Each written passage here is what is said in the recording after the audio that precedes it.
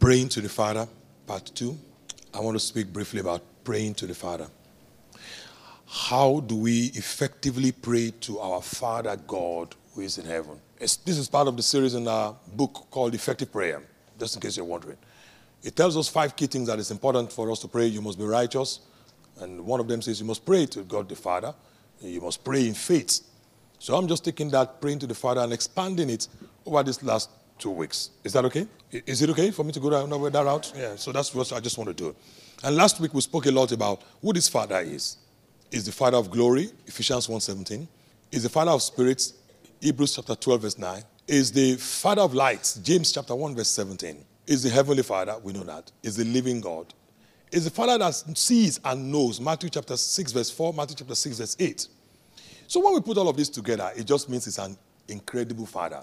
Or like Chris Tomlin would say, is a good, good Father. That's the summary of it. But how do we pray to him? What is prayer anyway?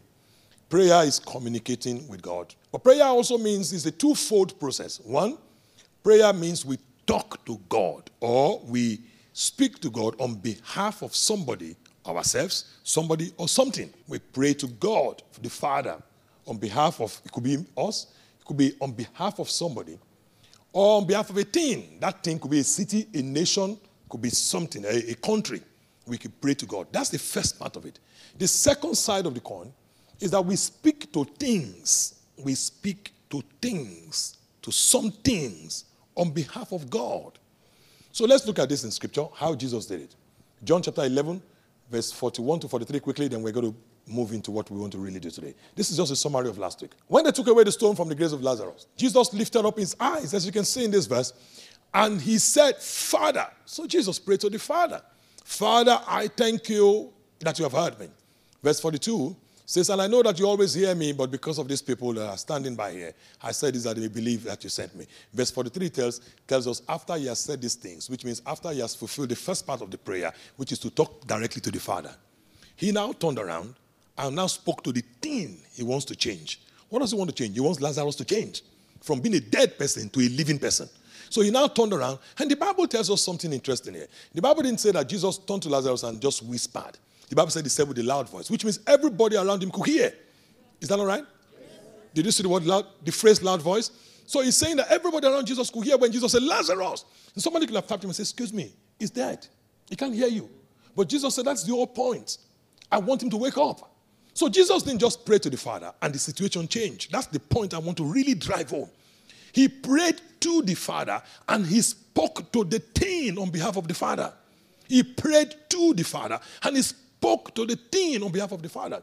Say, for example, you're asking God for gainful employment, for a good job, gainful employment. Lord, you ask the Father, because the Father owns everything. The cattle on the thousand, he belongs to him. Let's make it practical now. Psalm 24, verse 1, the earth is the Lord, the fullness thereof, the world, and those that dwell in it. Father, you own everything. You are the firstborn among the kings of the earth, Jesus Christ. You are the King of kings and the Lord of lords. You are the decision maker of the decision makers. The CEOs of CEOs. So, Lord, I'm asking you to place me in one of your companies here. You understand? You're asking God the Father. Now, after you said that, Father, I thank you because all prayers must be made wrapped up in thanksgiving. I thank you because I believe it is so. I believe I receive in Jesus' name. You fulfilled one part of the coin. You don't have to turn around then to the unemployment and command it to leave. You're going to have to now speak to the thing. That's what Jesus did. You don't have to say, unemployment, I command you in the name of Jesus, because you're speaking on behalf of God to it. Are you listening to me now? I command you, you've got to get out of this house. You've been there too long. Now get out of this place. I command you in the name of Jesus. Jesus said we shall speak to the mountain and it will obey us. You know, Luke chapter 17, verse 6. Jesus said when you speak to the tree, it shall obey you. He didn't say it shall obey God. He said it shall obey you because you are speaking on behalf of God. So don't be, I think the point I'm trying to say, I'm really emphasizing, don't be shy of speaking to things. Speak to things. You got to speak to it. Speak to it. Jesus said it should obey you. Did you see the word there? It will obey you. So it's waiting to obey you. I'm commanding you now unemployment. You got to move. You can't be here. You got to move. Then the Bible tells us in Psalm 112, verse 1 to 3, it says, wealth and riches shall be in his house. Blessed is the man that feareth the Lord, that delights greatly in his commandments. His descendants shall be mighty on the earth. Verse 2. Okay. The verse 3 says, wealth and riches shall be in his house. Where will they be? In your house or in my house? Oh, okay. I was just checking. In our houses. Praise God. You're trying to keep me out of this thing, eh? So you got to speak to well-time riches to come to your house. You see, you got to speak to these things. So when we do that, yes, we pray to the Father. However, Jesus takes the context, the conversation of prayer. He took it deeper. And he spoke to us about one of the key things that helps us in our consecration to God in the place of prayer is fasting. Now, I find this very interesting because in Joshua chapter 3, verse 5, Joshua chapter 3, verse 5, follow me as we walk through this. Joshua walked up to the people, and Joshua said a statement that you have to really analyze this theologically to feel the weight of the statement he made. Joshua said, sanctify yourself. Okay? Why? Because tomorrow, God wants to do something. Amen. Now, what are you supposed to do today? Now, Joshua is basically saying here that there are certain things you need to do today that will affect what God will do tomorrow. Look at the statement again. Sanctify yourselves. He's speaking to them today. He said, because tomorrow God wants to do something. What that thing God wants to do is wonders. Now, you got to understand, God does not need wonders. His name is Wonderful. So he doesn't need wonders. So if he wants to do wonders, he's doing it for you and me. So Joshua said, sir, the way you are going to live your life today and what you do today will determine whether God will do something for you tomorrow. Sanctify yourself. Now, sanctify yourself means you can do it. God will never tell you to do something you cannot do. He says, put yourself. The word sanctify means separate yourself from something so that you can separate yourself to something. So sanctify means from and to. So it is to separate from so that you can separate to. The word sanctify is from where the same word we get the word sanctuary.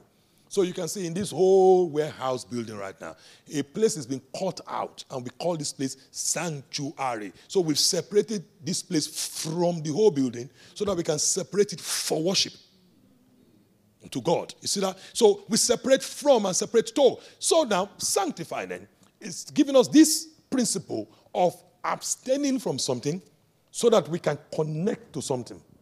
So fasting is that. Fasting is abstaining from food. Some people say, I'm fasting. I mean, I'm not watching TV, so it's a fast. That is not a fast. Listen to me. All of those things are not, well, you know, when we do fast, kind of like in the church it came from, you know, when we fast, we just don't watch TV, and our pastor says it's okay. Listen, when the Bible was written, there was no TV. And Jesus says, when you fast. So you just think about it. So how would they have fasted? There was no TV. So I said, when I fast, I just kind of like cut myself off from social media, and that's the fast. That's not a fast. Fasting means something must touch your body. Romans 12:2 says, present your body, not your iPad, your body.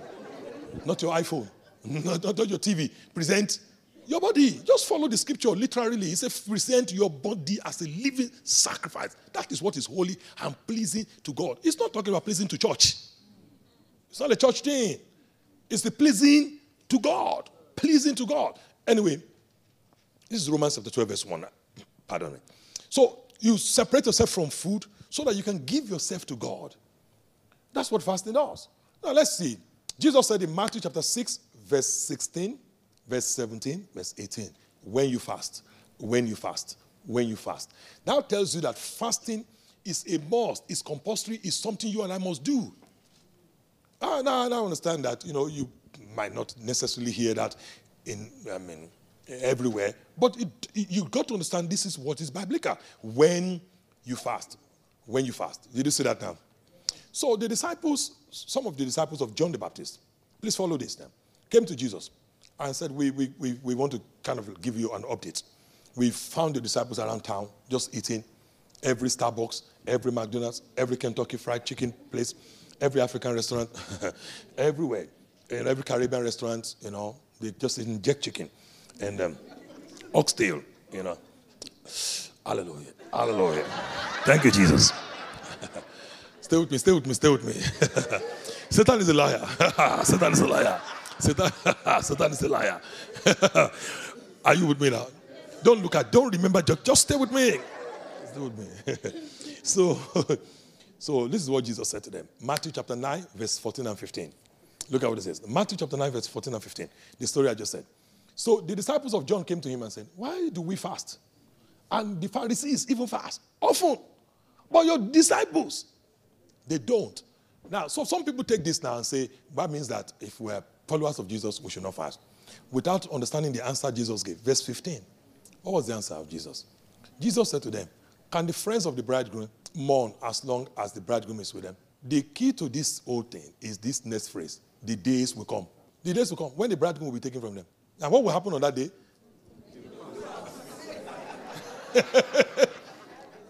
This is what Jesus Christ said. You are a follower of Jesus if you're a born-again Christian.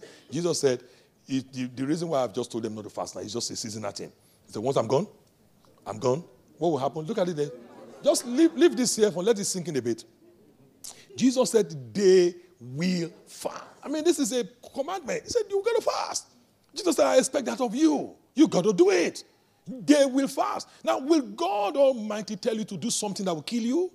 No, it's a lie of the devil if you feel that when I fast, I won't be able to walk. When I fast, I won't be able to walk. I won't be able to walk. I won't be able to walk. When I fast, I just lose my balance completely. This is what is going to help you gain balance in destiny. See, it's a lie of the devil to feel that when you fast that you lose out. No, when you fast, it's even good for your body. It's good for your body. And Jesus said, they will fast. All right, Jesus himself fasted for 40 days. Luke chapter 4, verse 1.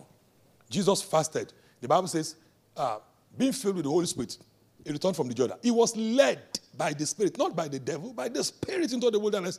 And what did he do? Come on, keep going. Being tempted for 40 days. And in those days, what happened, please? He ate nothing. Jesus went 40 straight days without food. And afterward, when he ascended, he was hungry. He did not, God does not need to fast. Jesus did not fast as God. He was man. That's why he was hungry. God is not hungry for food. Jesus was hungry. He was hungry. The hunger pangs of 40 days of not eating. He went 40 days. And of course, in verse 14, he returned in power. He was no longer the same Jesus that went into the wilderness. He wasn't the same person that started the fast that came out of it. In verse 14, the Bible says when he returned means that is when he exited that 40 days. Power came upon him. Not verse 1. He was only led by the Spirit. No power. But when he was a carpenter at this point.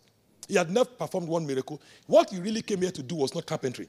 I know that Fred Hammond sang the song, Jesus spoke the bread of life or bread of heaven, and said the carpenter, and we call him carpenter. That's okay. It's okay. We can sing the song. But my point is, Jesus is not. Let me say this to you. Jesus the carpenter will not save you. He will not save you. Jesus the carpenter cannot cast out a demon. When Jesus asked, who do men say I am? What did they say? They said, you are the Christ, the Son of the living God. And he said, yes, I will build my church on that. And the gates of hell will not prevail. But it can prevail on the carpenter. Just keep that, keep that somewhere. Here he was a carpenter. That's all he was doing. But that's not why he came. Do you know that many people might never find their purpose or destiny in life because they will not discipline themselves? When Jesus disciplined himself, what he really came to do showed up. And when he returned in the power. And when he returned in that power, in verse 14 of Luke chapter 4, he asked for the scripture. In the same synagogue he's been going to. He asked for the scripture. They gave it to him. He said, today. Let's look at it so that you can see. He returned in the power. Keep going, please. Keep going. And he taught their synagogue. And he came to Nazareth where he had been brought up. And as his custom was. So this is what he's been going there all this while. He went into the synagogue on the Sabbath day. Every day. They give him this same thing to read. And he read. Keep on going then. And when he was handed the book of the prophet Isaiah, he opened the book. He found the place where it was written. It's upon me because he has anointed me to preach the gospel to the poor. He has sent me to heal the brokenhearted. Keep going, please. To proclaim the liberty to the captives, to recovery of sight to the blind, to set the liberty and liberty those that are oppressed, to proclaim acceptable year of the Lord. This is where I'm really going. He closed the book, gave it back to the attendant, sat down. All the eyes were upon him. And what did he say? What was his next statement? He began to tell them. What did he say? Today. The scripture. There's so many things in the scripture that will never be fulfilled concerning you, concerning me, if we don't fast. It will never be fulfilled. They will just be there in the scripture. We keep on looking at them. Sometimes we might even sing about them. Jehovah Jireh, my provider. Doesn't matter. You know, I believe I'm the head. Doesn't matter. Those things cannot be fulfilled until there's power. Power cannot come until there is fasting. Jesus gave them the book. He said, I found the reason why I came now. Ignite Church is going to be very interesting this afternoon because I'm going to be teaching on something to do with destiny. And there's going to be an impartation. It's going to be very, very interesting. So here we are. Fasting is very key.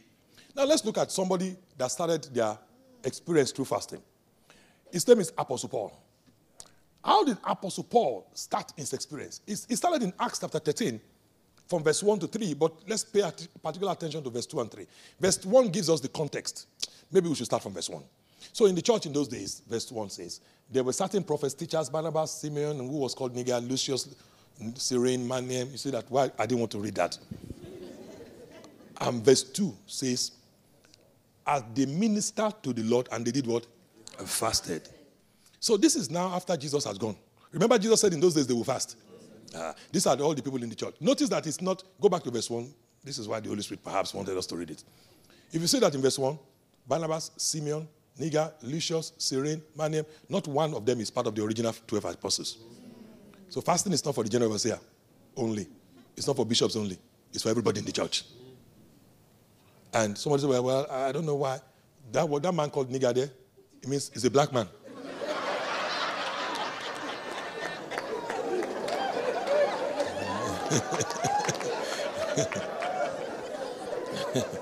So right inside the scripture, God already put you there. That you're fasting.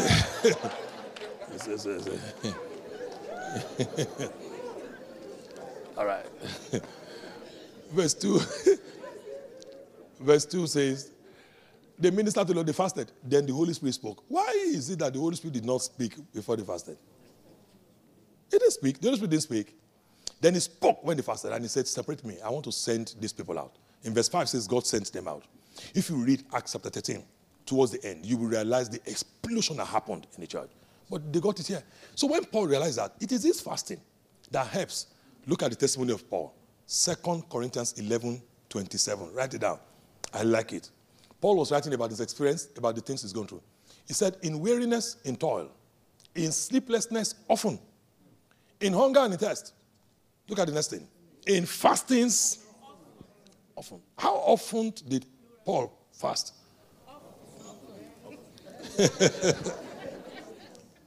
What was the frequency of his fasting? Often. It wasn't seldom. It was often. He fasted in fastings. I don't know the fasting. In fastings. Fastings, it means dimensions of this thing. Paul. That's why Paul was a man given to unusual revelation. That's why Paul could say that he was able to believe all things. Acts 24:14. And that's why he was able to say in Philippians 4:13, I can do all things. And that's why the demon said, Paul, I know. If you're not given to these things, nobody's going to know you. They will know you in your place of work, but you can't shift anything in the spiritual. That's what we're saying here. He said, Paul, I know. In fasting. In fastings. So this fasting is critical.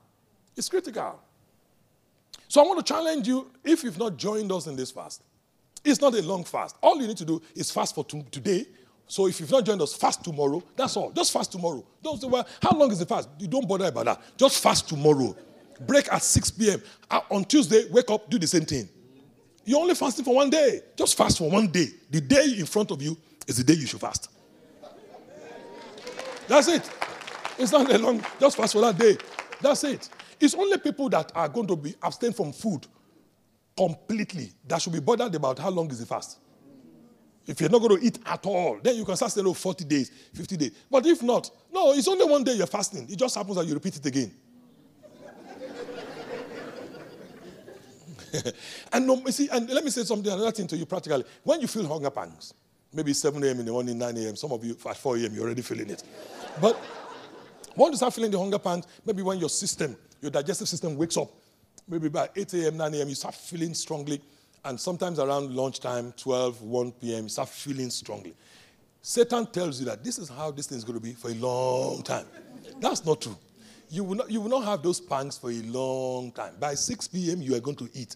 And you are free to decorate yourself to the degree to which you choose. You're free. You're free to do anything you want to do. You can go full length. Have fun. Then the following day, just do the same thing again. Are we still together? Yeah, so it's not that difficult. And anytime you feel the hunger pang, understand. Somebody says, well, you see now, this is why I don't like fasting. You see now, you see how I'm feeling now. You see, my head is spinning. My wife said to me, honey, can you get me a glass of water? I came back with a screwdriver. Obviously, I'm not processing information very well. You see, honey, this is why I don't like this fast that they've called in that church. I don't know what is wrong with that, your pastor. Honey. No, listen. When I first started out in ministry and I fast and the pain of the fast, I used to say to myself, what kind of thing is this? But God showed me one day, he said, when you fast, I said, but God, I prayed for grace. Why am I still feeling the hunger pangs? Because you will not know the level of sacrifice you yourself you are praying. You are paying. So you will not be able to believe me for big things when you don't know your level of sacrifice. The pain is to remind you that this thing is a sacrifice. It's to remind you. So when the hunger pangs come, which it comes to everybody. Because the Bible says Jesus was hungry. You can't pray that one away. Jesus was hungry. You can't say, I bind you hunger. No, you can't bind the hunger. He was hungry. When the hunger pangs come, you just say, Father, I thank you because you're accepting my sacrifice. It's a sacrifice. It says, present your body as a living sacrifice. So what happens then when we fast? What are the benefits? Let's look at a few. Let's start from Isaiah chapter 58, verse 6. Then we jump to verse 10. Isaiah 58, verse 6. 58, God says, is this not the fast I have chosen? So when God chooses a fast, what are the benefits of the fast? Verse 10. It starts from verse 8, but let's go to verse 10. Verse 10 says, if you extend your soul to the hungry and satisfy the afflicted soul, your light shall dawn in darkness. Your darkness will be like noonday. What does this mean? Number one, it means you will not be confused. It means every confusion, every lack of clarity around you will be wiped away. I don't think you really understand the impact and the import of that. This is very, very clear, serious, because nobody, nothing, no object in life, this is just a principle, can move us beyond how far they see. And in scriptures, according to the Abrahamic covenant, God can never give you more than you see. Genesis chapter 13, verse 14 to 15. Lift up your eyes from where you are, as far as your eyes can see. If you don't see it, then God cannot do it. That's what the Bible says, verse 15. It says, all the land which you see, I will give you and your descendants. Jeremiah chapter 1, verse 11 and 12. Jeremiah, what do you see? He said, I see a plant like an almond tree. God said, then I'm now ready to perform my word. God can perform what you cannot see. You got to see. And the Bible says, fasting helps you and I to see. Why is fasting important in us today? Because the God of this world has blinded them. Satan has blinded the hearts of people. So you can't see. But suddenly when you start fasting, you're able to break the bonds of wickedness and you're able to see. May your light shine. Amen. May you see what you could not see before. Amen. This book called the Bible, for you to be able to get the best out of it, you need skill and you need spirit. You need both. When people go to Bible school and everything, they teach you the principles to be able to interpret the Bible. They're teaching you the skill. And I can teach you the skill. But I can't give you the spirit. I can teach you skills to unlock the Bible. But I can't give you the spirit. You need a combination of the two. The skill and the spirit to unlock it. And until it is unlocked, it's not revelation. And when it's not revelation, faith cannot be bettered. When there's no faith, you can't quench every fiery dart of the enemy. You need this thing. You need it. There are many things here you are reading and reading and reading. It doesn't make sense to you. If you do an exam on it, you will get 100. How many cups of water did Jesus drink from Jericho to Jerusalem? You remember? How long was Jesus here on earth? 33 years. Hey, congratulations. How many siblings did Mary have? Who was Mary's cousin? Elizabeth. What does that have to do? What does that have to do with anything?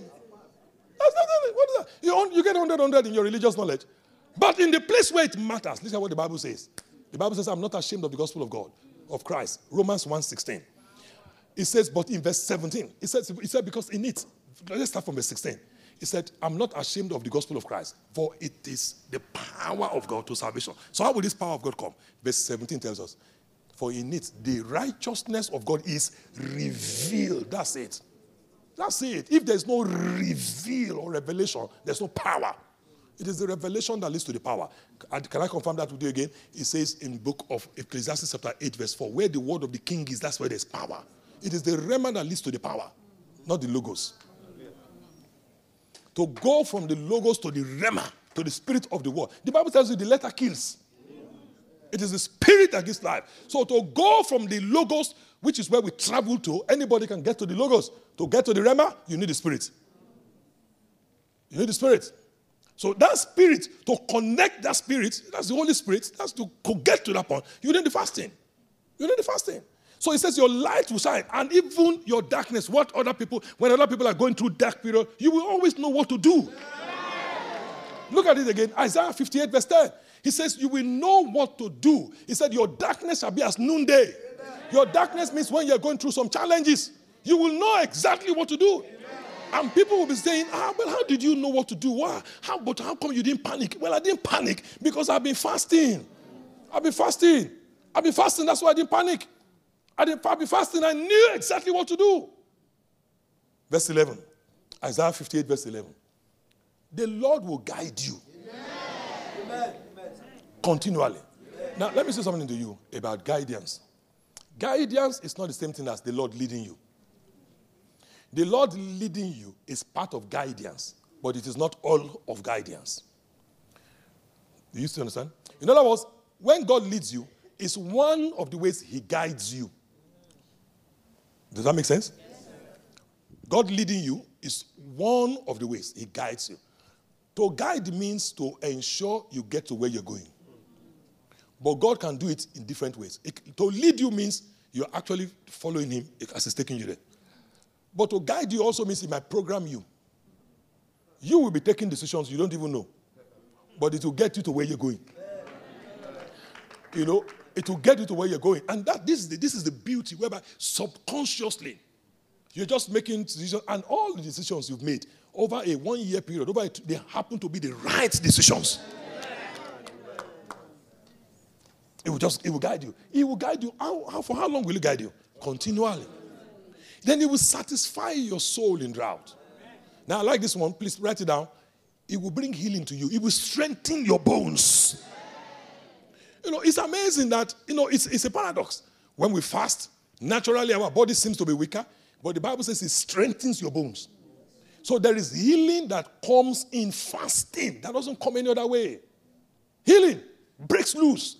He will strengthen your bones. You will be like a well-watered garden. Like a spring of water. Verse 12. Keep going. He said, then from among you. This is talking about destiny now. Something will happen. Then that will make you start longing to have an impact. You will now say, well, you know what? I want to do something. You want to do something significant. You go out and begin to build the old waste places. You now begin to raise up the foundation on which your children will build. I mean, your children and your children's children. Yeah.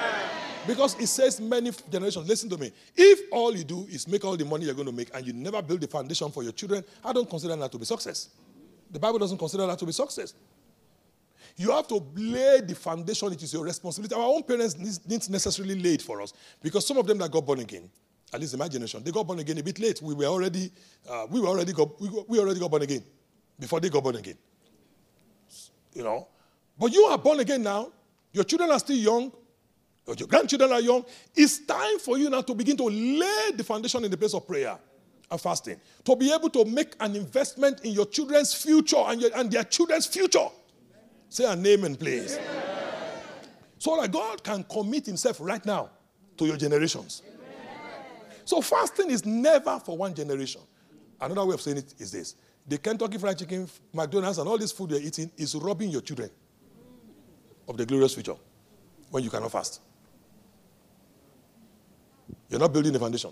I've told you so many times when I just look at the classic example of John Osteen, how he built the foundation 40 years. Joel Osteen came on and stood on it and smiles and said, hey, we're just bringing hope to all of America.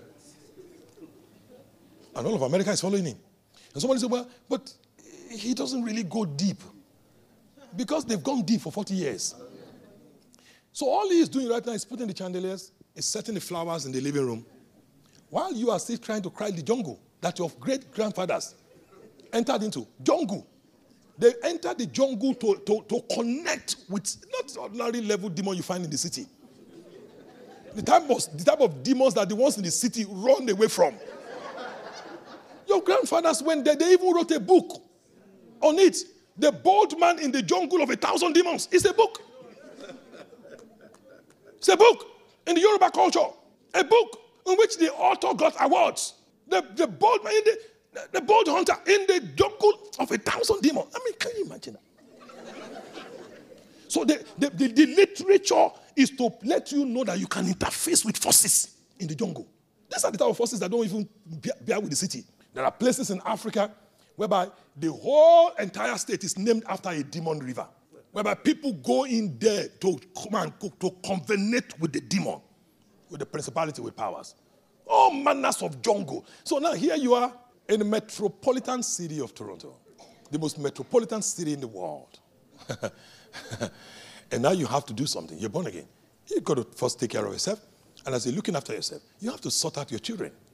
And the most painful part of it is that when I look at the new generation that is coming, they don't even have the depth to sort themselves out at all. They don't know this thing at all. I'm scared. This thing scares me. They don't know this thing at all. You tell them, open to the book of James. They say, which James? Old Testament or New Testament? So there's only one James. Open it. So, okay. Even when somebody, you know immediately. When somebody starts reading the Bible, you know immediately that they don't know what they're reading. Because the way they're reading, because there's a way to read the Bible. Take skill. So, he went from to Jericho and Jerusalem.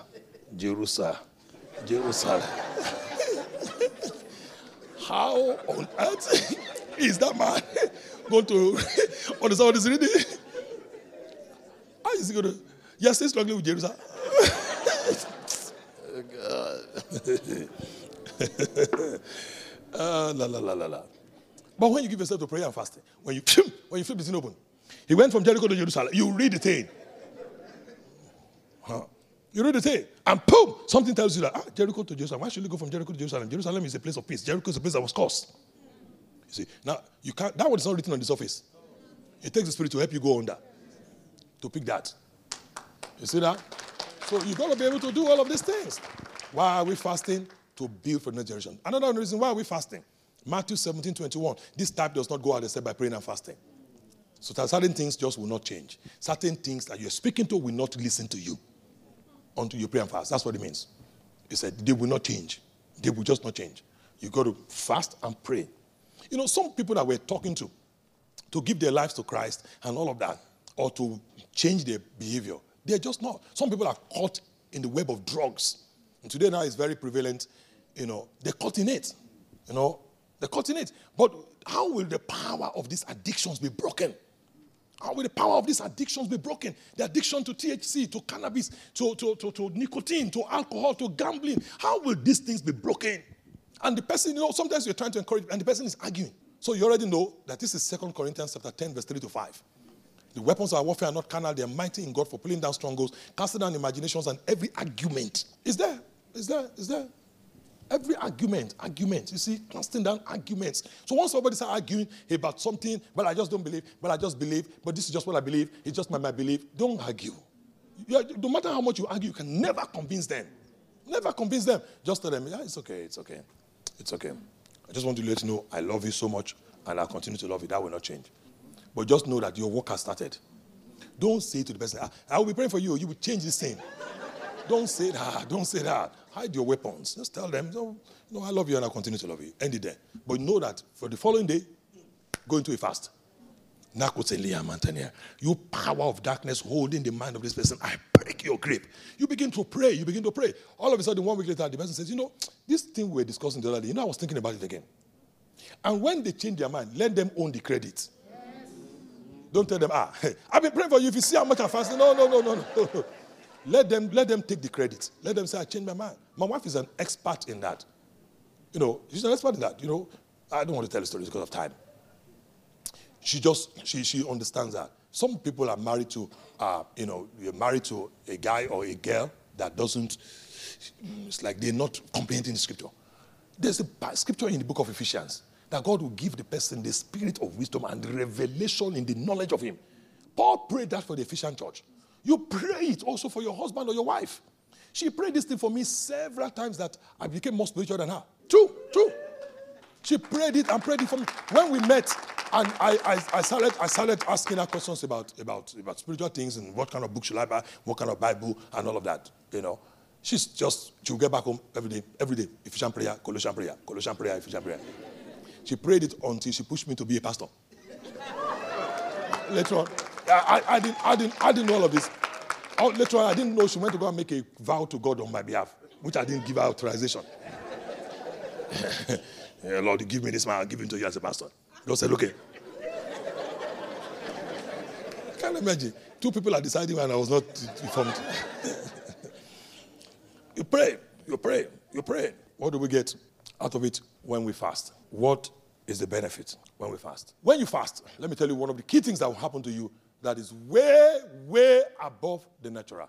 When you fast, your destiny, your greatness in destiny increases. Isaiah chapter 58, let's go back again to verse 12 and continue.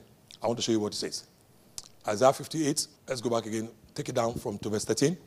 Take it down, verse 14, I think is where I'm going. It says, and I will make you shall delight yourself in the Lord. Keep going. That's it, leave it. I will cause you to ride on the high hills of the earth. You are going to ride in destiny. You know, in the scriptures, when it talks about riding on the high hills of the earth, the people that ride are kings. They're kings. You see, kings and generals in battle. In those days, when people were going to battle, the foot soldiers and the normal soldiers, they will ride on the floor. So the kings and the leaders of the battle, they will ride on the hills so that they can have an overview of the battlefront and redirect and signal to the troops on the ground. So the Bible says you are not going to ride just anywhere. You will ride on the high hills of the earth. That's why when Jesus came, he said, you will be a city set upon a hill. Why was that significant? Because in those days, all the favor they got, all the agrarian economy, drank water from the rain. And the rain touches the city on the hill, and from the city on the hill, it flows down to other. So you become a first partaker. So when Jesus said that, what they had was that you'll be a first partaker of the blessings of God. You will now be a blessing to other people. So I wonder how many people are set up to ride on the hills that are right now struggling on the floor because they're not fasting. So I want to challenge you once again. If you have not joined us, it's not too late. Ignorance of the past, the Lord has winked at. But now he has commanded all men to repent. Join us tomorrow. Fast. 12 noon and 7 p.m. We're praying here. I know that 45% of this church live over about 1 hour drive away. Or a little over 40%, I should say. Between 40 and 45%. Live over 1 hour, about 1 hour drive away. So, of course, it might not be practical for you to pick up your children, rush down here, and all of that. I understand that. That's why we're streaming all of the sessions. So, at 12 noon, we're streaming that. Put your earpiece in your ear, listen to the prayer. Take your 30 minutes break or whatever. Pray along with us at that time. At 7 p.m., if you have to sit down at home, do homework with your children, I'm okay. We're fine with that. Just make sure you are connected. You are praying. Because as we fast, we must also pray. And everybody, God has promised us Psalm 71 verse 21, and I close there, that he will increase our greatness and comfort us on all sides. I see your greatness increase. I see the greatness of your children increase. In the mighty name of Jesus Christ. Listen what God told me, and I told them 2-3 days before the fast, some of my children, I was having a meeting with them, and I felt I should throw it out there. That this fasting season is not just a period for us to get some things. It's a period for us to birth things in destiny. We're birthing things, new things. Say amen, please. You know, some things that you don't even know God has put in you, you will birth it in this season. In the mighty name of Jesus Christ. Your children will not be put to shame. You will not be put to shame. In the mighty name of Jesus. Grace not only to continue, for some of you, grace to start, but for most of us, grace to continue effectively and productively in this fast. Receive it in Jesus' name. Grace to pray every day. Grace to pray every day. Grace to pray every day. Receive in Jesus' name. Grace to read the scriptures every day. Receive in Jesus' name. And as you receive an unusual understanding, God of heaven will give you in Jesus' name. Thank you, Heavenly Father. In Jesus' name we pray.